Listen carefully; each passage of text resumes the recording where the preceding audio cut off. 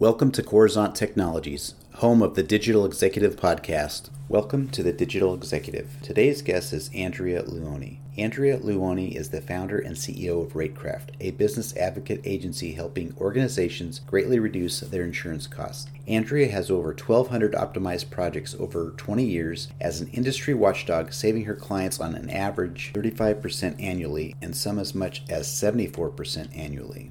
Well, good afternoon, Andrea. Welcome to the show. Thank you. Awesome, Andrea. So, Andrea, I was looking at your profile, pretty excited to talk about your career journey here. And let me just jump right into my first question. You've got a great career background in helping clients with their bottom line as a CEO of your company. Could you share with our audience the secret to your drive and success? Necessity. I knew I wanted to go into business.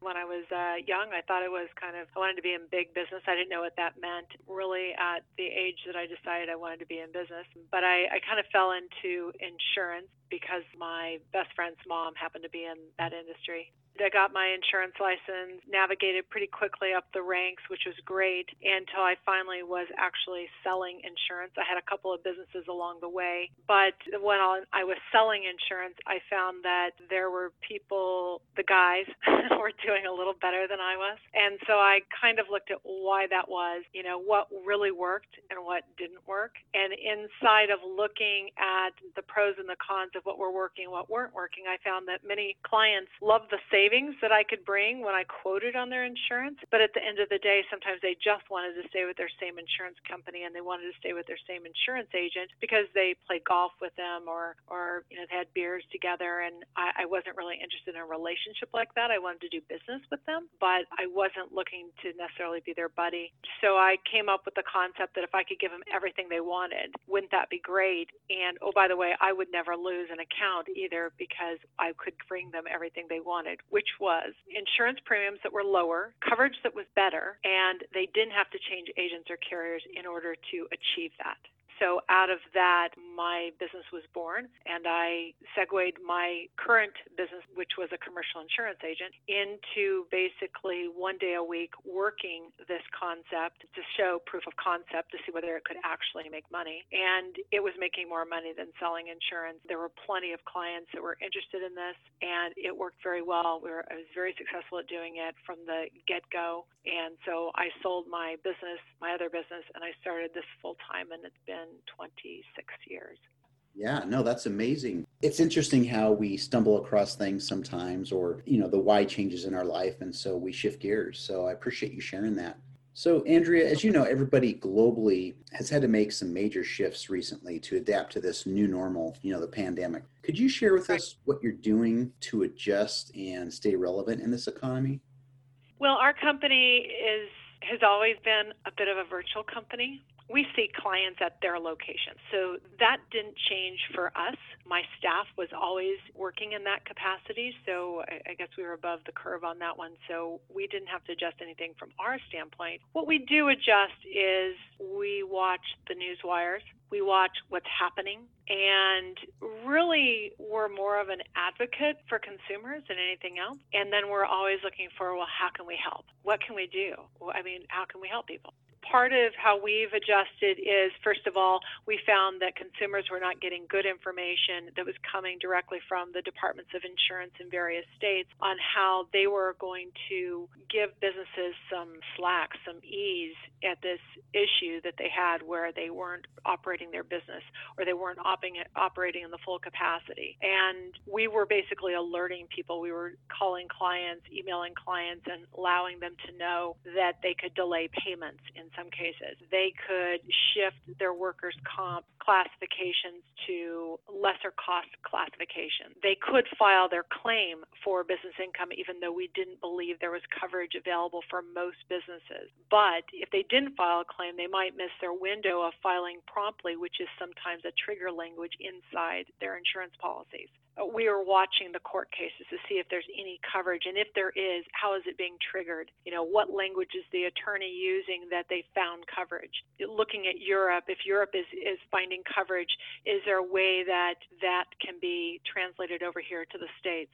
We also looked at it from a standpoint of, well, now's the time, right? Now's the time to talk to businesses how we can go grab money. We know that like health insurance for many of our clients is one in which we can save them 10 to 30% very quickly. Midterm, they don't have to wait till their renewal. In many areas, our success is 98%.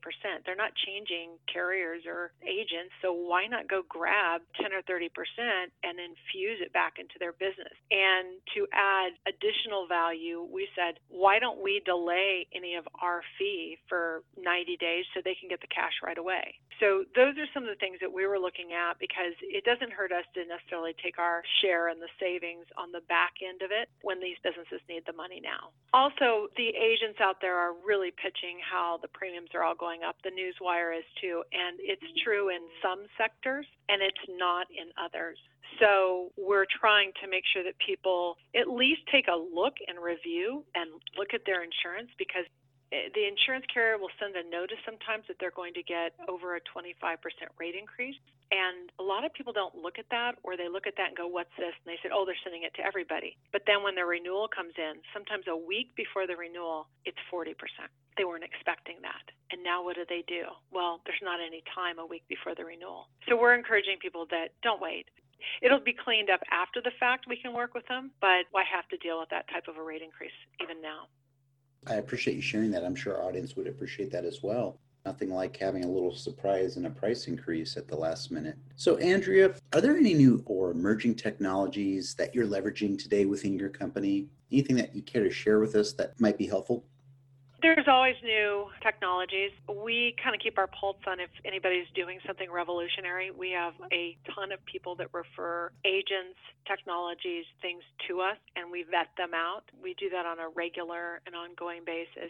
I haven't seen anything too interesting. I will say that there is a service that we use to look at 5500s. That's a report that anyone that has a health plan or retirement plan, they have over 100 employees, they have to file this report. It's a public document, so anyone can see it. But there is a company that gives you better data. It's quicker to look up things, and we subscribe to it in various states. And we did find that they were doing something similar to what we did, in that they code how much the agent is taking to evaluate whether the fee that the agent's taken or the commission is higher than normal or about right or lower than the average.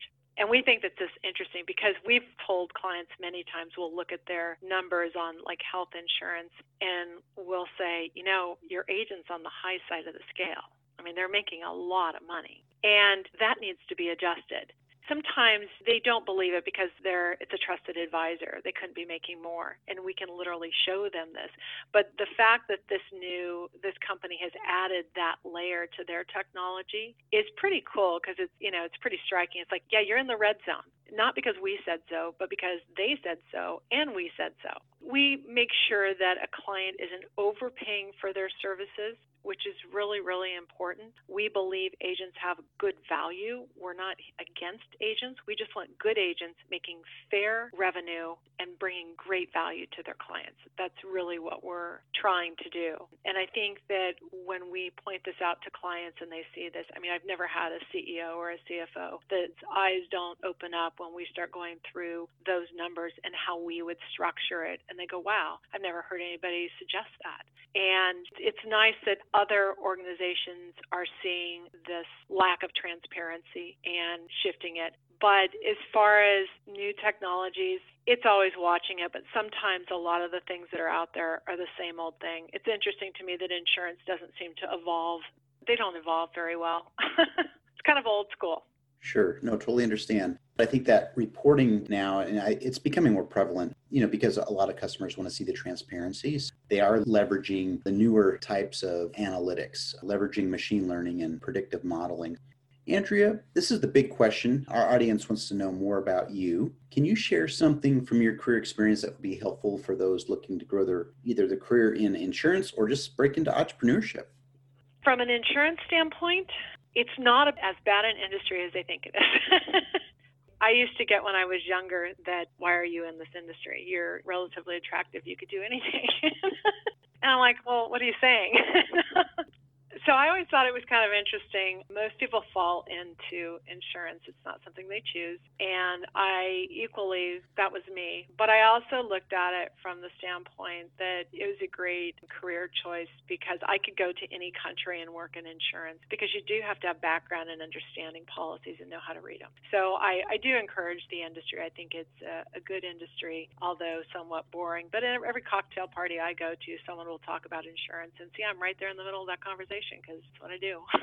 You can always join the club of conversation. And it also introduces you to a lot of businesses. So you really do gain a wide bit of information on learning about different companies and how they work and how the world works, quite frankly. From an entrepreneurial side, probably the same thing that you read in every book that if you ever speak to successful entrepreneurs is grit and that it's possible. It's sometimes hard. I definitely had hard times. I got divorced and kind of did a semi-retirement of the business while my daughter was an infant because I thought I wanted to be more of a mom than just working. And so I got a business partner and we kind of held the business alive, but I wasn't really pushing on increasing revenue per se. I had clients that got sent to us and it was manageable, but it was kind of more on the part-time basis. Then I got divorced and my business partner also resigned at exactly the same time. And she was my sales force out, mostly California, and I was living in Colorado. So I had to reinvent the business. And of course, this was during 2008,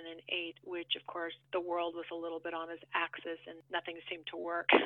And the way that we did business, I had to work on larger accounts versus smaller accounts because of the way that structure is. So as a business owner and an entrepreneur, you have to reinvent the wheel. How are you going to do business now because it's evolved or it's changed? And you have to change with the times. So I did. I changed the business model. We do work on larger accounts now than smaller accounts. We have to make that transition. And it really paid out. I mean, the business doubles every year. We're in a growth mode, and it's made the business better, stronger, and we've acquired more benchmarking for clients, and it works better. And we are trying to go back now and dial in a technology for the smaller businesses because they still need the help. They still want the help. It's just the manpower is the same as it is with the larger accounts, so it has to make financial sense to do it, but we are trying to design that as well. So we just have a lot of different avenues, and I think as an entrepreneur, you have to always look to pivot and make changes and realize the same way you did it isn't necessarily always going to be the way to continue doing it. So now it works better, and I imagine that we will continue to evolve. Andrea, thank you for sharing that. I really appreciate it. And the fact that I don't think I've had an entrepreneur on here that hasn't had some sort of struggles. Your struggle is obviously unique. I think it made you stronger because of that. And I appreciate you sharing this story with our audience today. So thank you. Andrea, it was a pleasure having you on today, and I look forward to speaking with you real soon. Thank you so much, Brian. Appreciate it. Bye for now.